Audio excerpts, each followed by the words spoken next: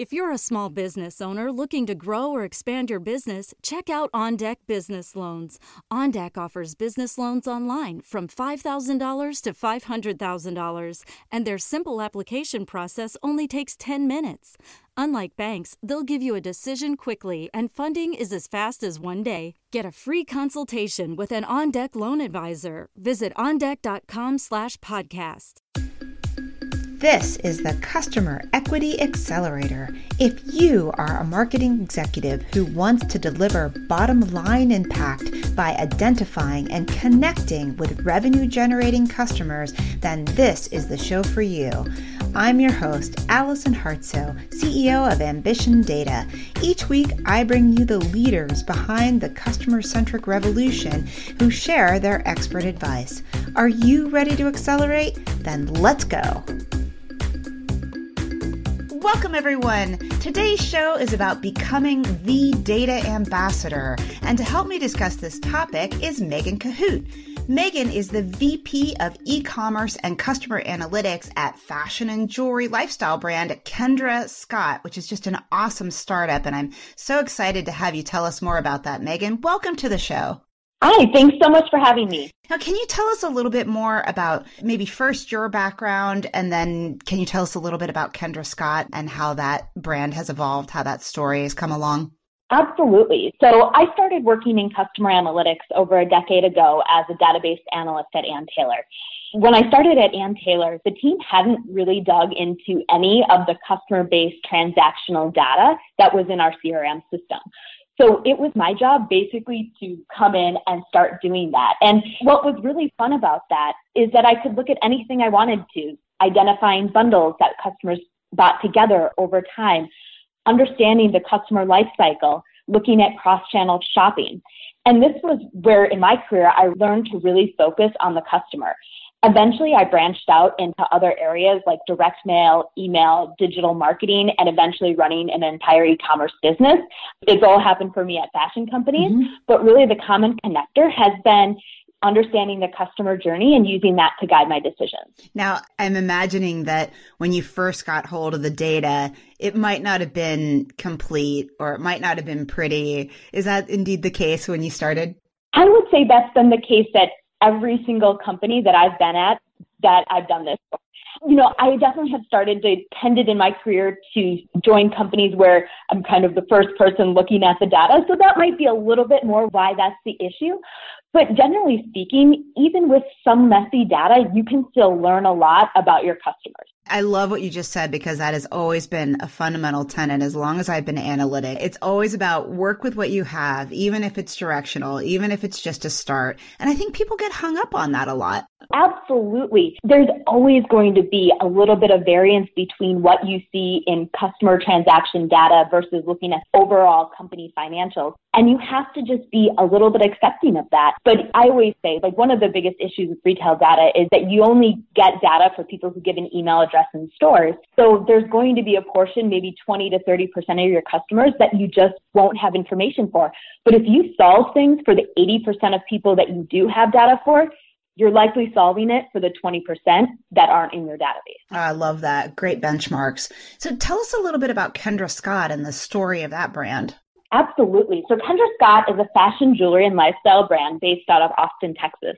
The brand started about 16 years ago when Kendra started making jewelry for her friends and her family in her home. She was really trying to fill a gap in the market for high quality fashion jewelry that was made out of real stones and real metals.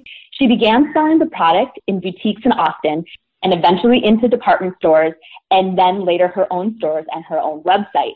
Now we have 90 stores across the country. The company is valued at $1 billion, and we've been growing rapidly. These pieces of jewelry, I actually went into the New York store when I was out in New York in October at the Castora conference, and I was amazed. I mean, they're beautiful pieces, but they're also fairly big. Is that because of the Texas roots? I do think that might have a part of it. We do a lot of work where we look at our customers and what are customers shopping across different regions. And there's definitely regionality to what customers are buying. And the Texas woman does like bigger earrings. Everything's bigger in Texas, right? Okay. So this is like a rocket ship, right? It's a big journey that you've been on with this brand. Tell us a little bit about why I should care about becoming the ambassador of data. When the company is taking off and things are going really well, don't people just eat up every piece of information you put in front of them? They do. What happens at a lot of companies when they're in that early stage, and I found this across the board, is that people have a lot of assumptions about who the customer is and how they shop. And sometimes those assumptions aren't correct. And so being that data ambassador is a really, really great role to be in. And that's if you're at a very junior level or if you're at a senior level, because you just get to listen and absorb and hear the things that people are saying about the customer, and then go in, dig in, and find out what's really happening, and then share that back out and say, now that we know this, we should change X, Y, and Z about how we're approaching our customers. In the way you've described that, especially the ability to do that as either a junior or a senior level, are you essentially like being the conduit of the customer's voice and the customer information? Or is it more like you're being the conduit of specific slices of analytics information?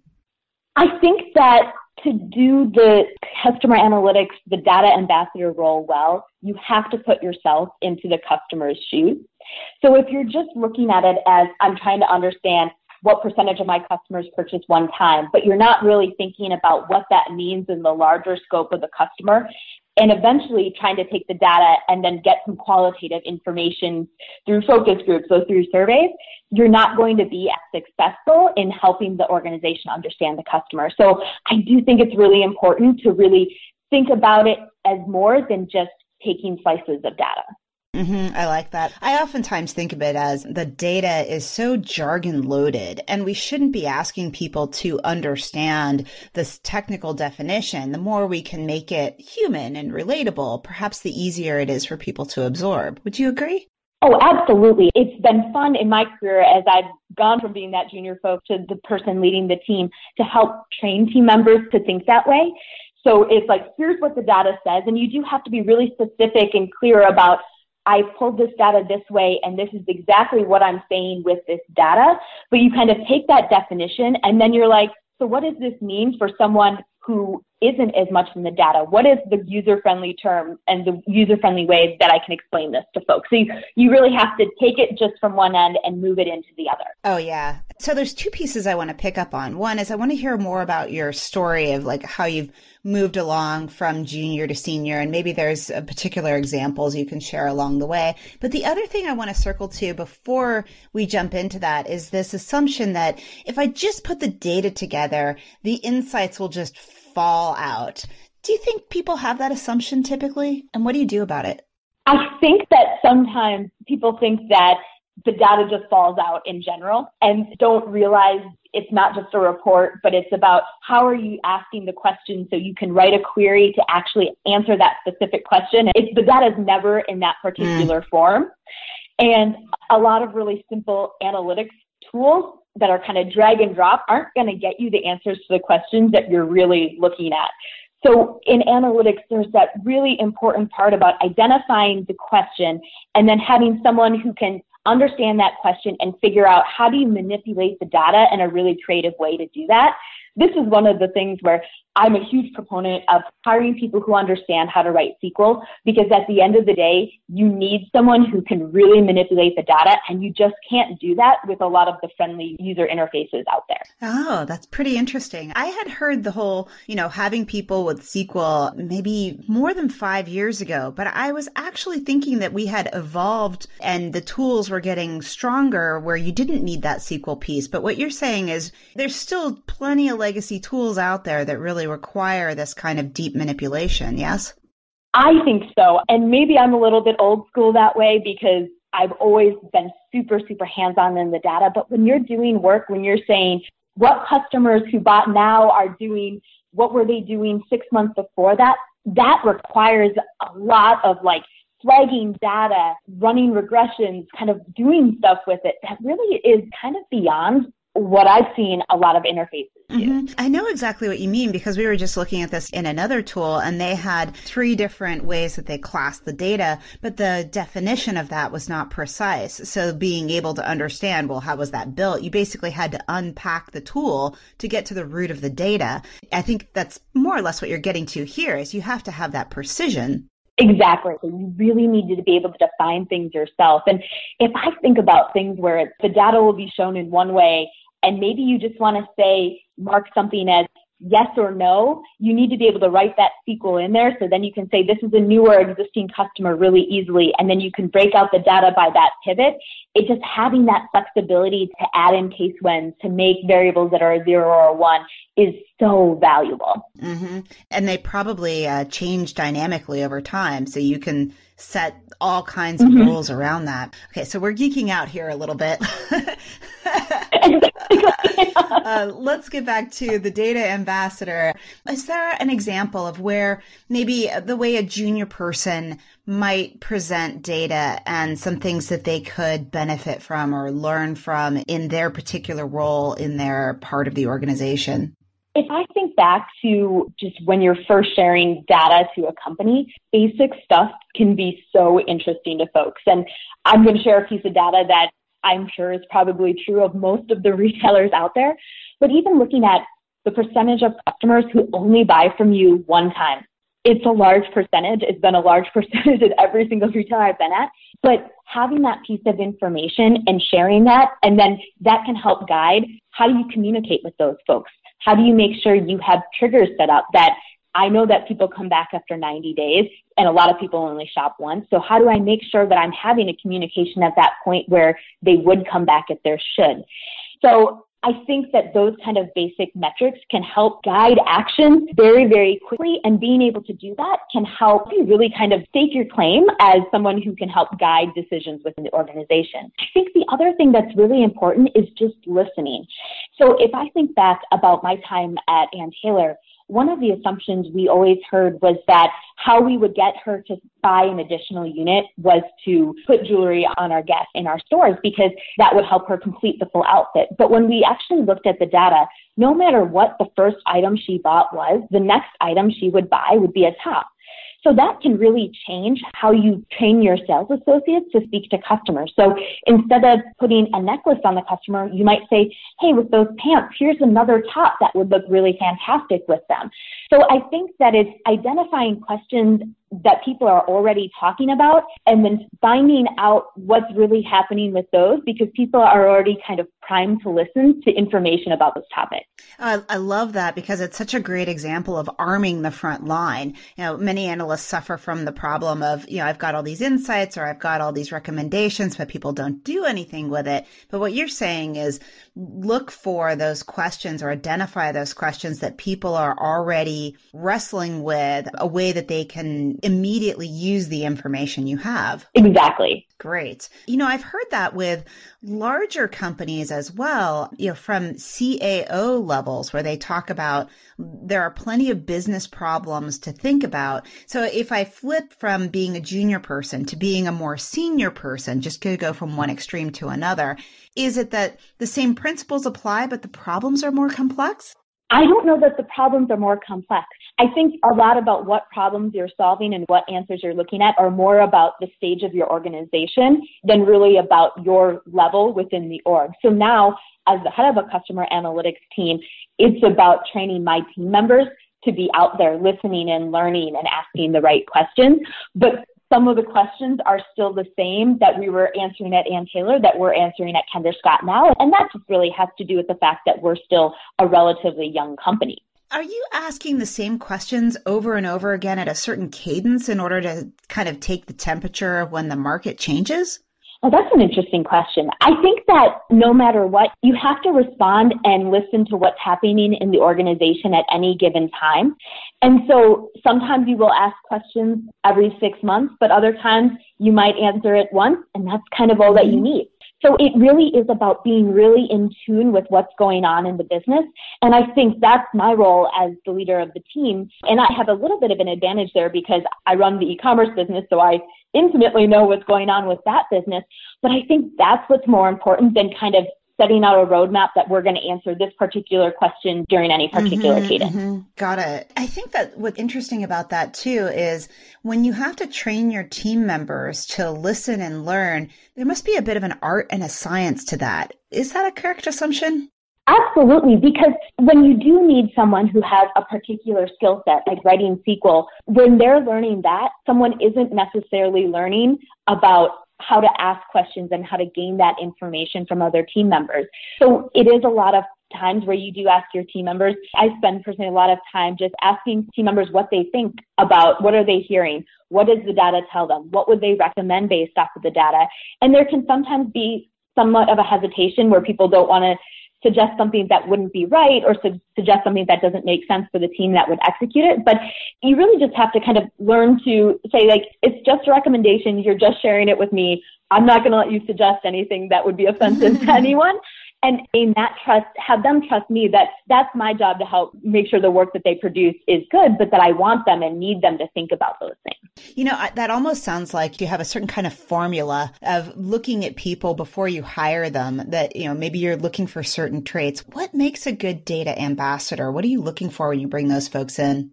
Someone who asks a lot of questions, someone who really has an inquiring mind, who wants to understand the customer and wants to understand how data could help us better serve the customer. I think that's really the most important thing. And it varies by level as well, because if you do need the person who has the SQL skill set, then you really do need to find that skill set. Other times you can learn it. For me personally, I learned SQL when I was working at Amazon because that was how you got the data out of the system. And so you just had to do it. So I think that it's like first and foremost, someone who has an analytical background but can ask questions about the business. So they can put two and two together. It's almost a communication role then, would you say? There's definitely part of it that is, because how you share this information with other folks, how do you make it digestible, and how do you sit down and explain it to folks? Because that's a large part of the work, is that you'll send out information, and I still do this today, and people will be like, wait, so what does this say? And it's like, okay, like let's sit down and talk about it, and you kind of have to have those discussions. Let's dig into that a little bit, because I think there's an awful lot of human behavior that happens when information is presented, whether it's something radical like the Semmelweis reflex, or whether it's something that's just, you know, somebody sitting across the table with their preconceived notions. Is there a way, are there techniques that you've discovered to help people become more receptive to the data? It can be really hard when you are sharing something that goes against what someone has believed. And so a lot of times you have to adjust how you speak to people based off of who they are and what their preconceived assumptions were. And I think that it's important really to rely on the data to help you explain that this is the data that I have, this is what it's showing me, and really remain calm and understand that someone might be going through a moment where they've been saying something that just isn't right. And so I think there's really a level of empathy that's important there. Yeah, and I can't underscore what you just said enough about that level of empathy, because sometimes we get so enamored in the data and we're so excited about it. We're like, yay, I've done my job well. I've found a really good nugget or insight. But that also conversely calls somebody on the carpet that maybe their job wasn't being done so well. And we have to be empathetic to that. Have you seen that happen? Well, I think in those cases, also what's really important to do is don't do that in a meeting with the full senior leadership team. Go and talk with someone in advance. That's a really good strategy to make sure that you're not calling someone off guard in front of others. Yeah. Is there a way people can be more sensitive to when they are calling somebody? Like, it might not be obvious. If you're sharing your data insights, how can you be more sensitive to whether that's making someone look bad? I think that's really the job of the leader of the organization. And also, you know, if you started your work based off of an assumption that you've been hearing, then you kind of know if the assumption has been proven or disproven. So I think between those two, that's how you can avoid that. So you start with the assumption, you bring somebody on board, and then you answer their question. That makes sense. How the customer thinks and feels underscores another point about qualitative versus quantitative data. Is a data ambassador more empowered if they have a mixture of these two? I think it's really important as you're building out a customer analytics organization to make sure that you have a way to collect both information. And so that can be things as simple as For example, we're doing focus groups right now where we're bringing Austin customers into our office to help understand what they're thinking about the brand. You can get qualitative information, and surveys are another great way to do that. SurveyMonkey has come so far as a tool, and you can create surveys that have your own background and look brand right and really quickly gain information about your customers. And so I think that sometimes when you're telling that data analytics story, it helps to support it using that information that you're getting from customers. For example, one of the big things you're always looking at from a customer analytics perspective is retention rates of customers. So if retention rates are changing, you can see that in the data, but that doesn't help when you're talking to the organization. You need to be helping to understand why are retention rates changing. And you really need the qualitative feedback to back that up so that you're not just presenting a problem. Is that something that a more junior data ambassador might be inclined to do? And I noticed when you were talking about your role of bringing through their recommendations, are they oftentimes coming in presenting the problem instead of presenting a fully baked solution? I think that there's a lot of times where it's like, here's what the data says. And then you have to push your team to say, so now what else do we need to learn? And what are the recommendations based off of this? On my team in particular, I actually have one person who's dedicated more to the qualitative work and then one person who's really in the SQL. That works for us. Sometimes you can have one person do both or have people that work across both areas. So it doesn't necessarily need to be one way or the other, but I do think that you need to think about making sure you have that qualitative component available. Mm-hmm. That makes sense. I think just overall, the analytics role is so valuable. And I think something that I've always thought about in my career where I'm like, okay, I really nailed this. I really figured this out, is when you start to hear other people in the organization repeat the facts that you've shared. And there's nothing more proud than when you're at a conference and your CEO is talking and he's sharing the information that you've shared with him. And I think that that's what's so powerful and so fun and so rewarding about becoming that data ambassador. Oh, I love that. That's such a great thing to say. That's the recognition that everybody seeks. And when your ideas are echoed and brought through the organization is a really beautiful moment. That's fantastic, Megan. Thank you. If I've decided I want to be more of a data ambassador inside my company, what are the kinds of, first, second, third steps I should be doing? And like you said before, maybe it's within the context of the maturity of my company. Maybe it's in the context of the rank of my role. How should I start? Assuming there's an organization out there where it's like we aren't doing any customer analytics work, I think that it's stepping aside, or even actually as an example, when I was at Amazon, I was part of My Habit, which was a fashion flash sale startup within Amazon. And I was there for my MBA internship. And the brand had literally launched 2 months ago. And I was like, I want to put together a customer profile. And someone was like, no, you don't need to do that. Don't worry about that. I'm like, no, I'm just going to go and do it. And so what I did was just get access to the data. And the data you need access to start doing this is really transactional information that has a customer identifier. If your company has a customer ID, great. If you just got email address, that's also great.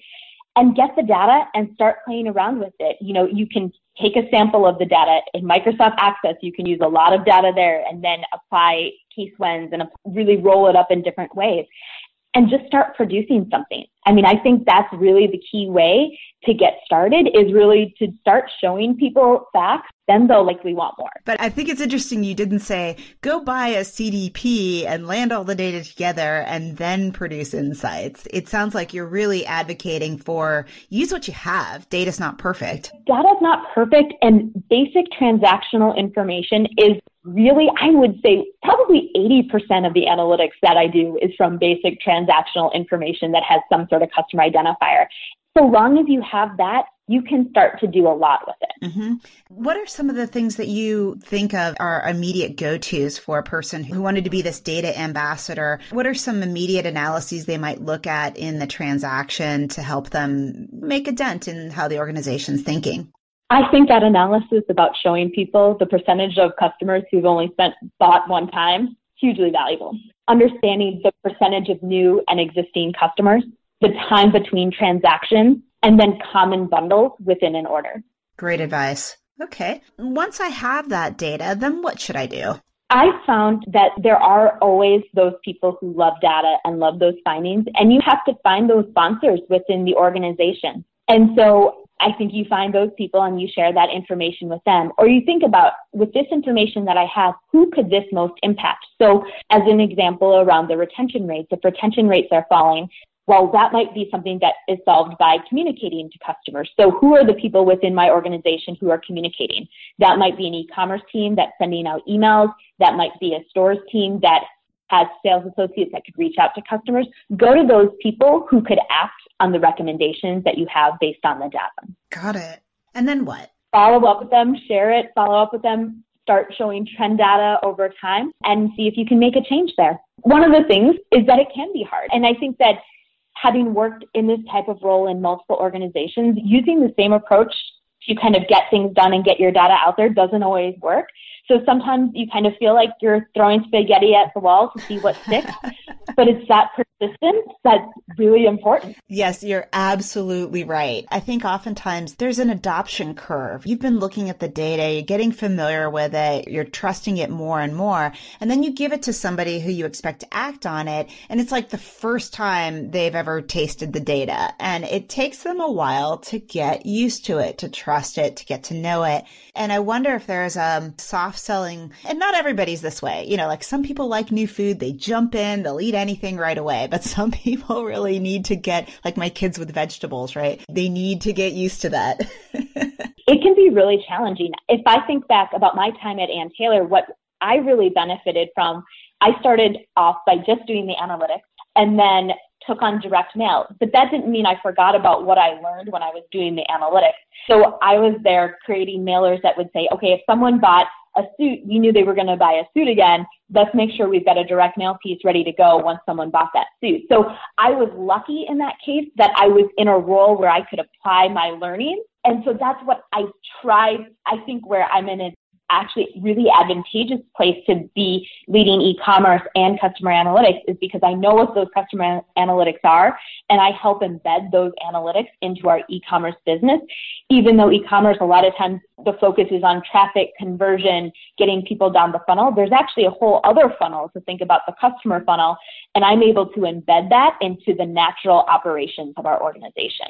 A great way to kind of come alongside and then be running alongside with your partners instead of presenting information that might take them on a left turn. Exactly.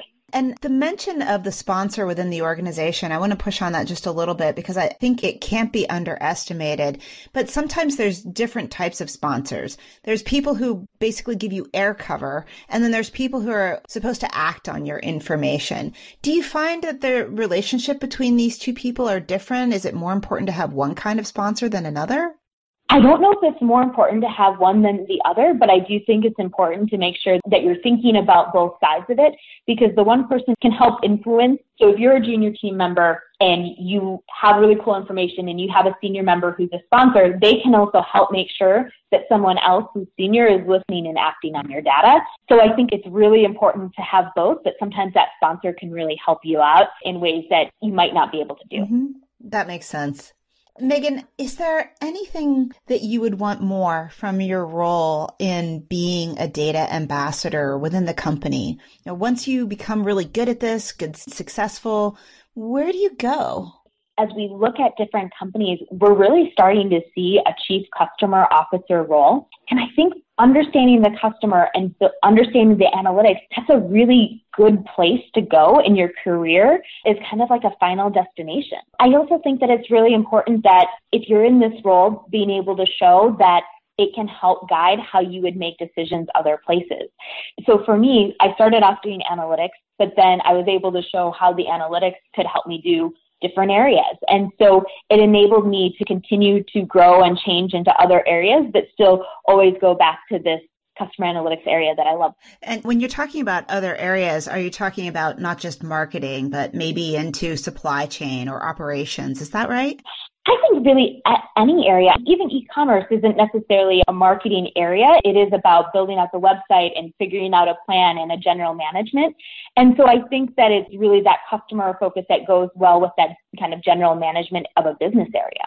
So you're prepping yourself to think like a general manager of a business. I think that's a fantastic role for somebody who's naturally entrepreneurial, naturally thinks about the business as a whole. Absolutely. Fantastic. Well, Megan, this has been really nice. If people want to get in touch with you and they have questions about becoming a data ambassador, what's the best way for them to reach you?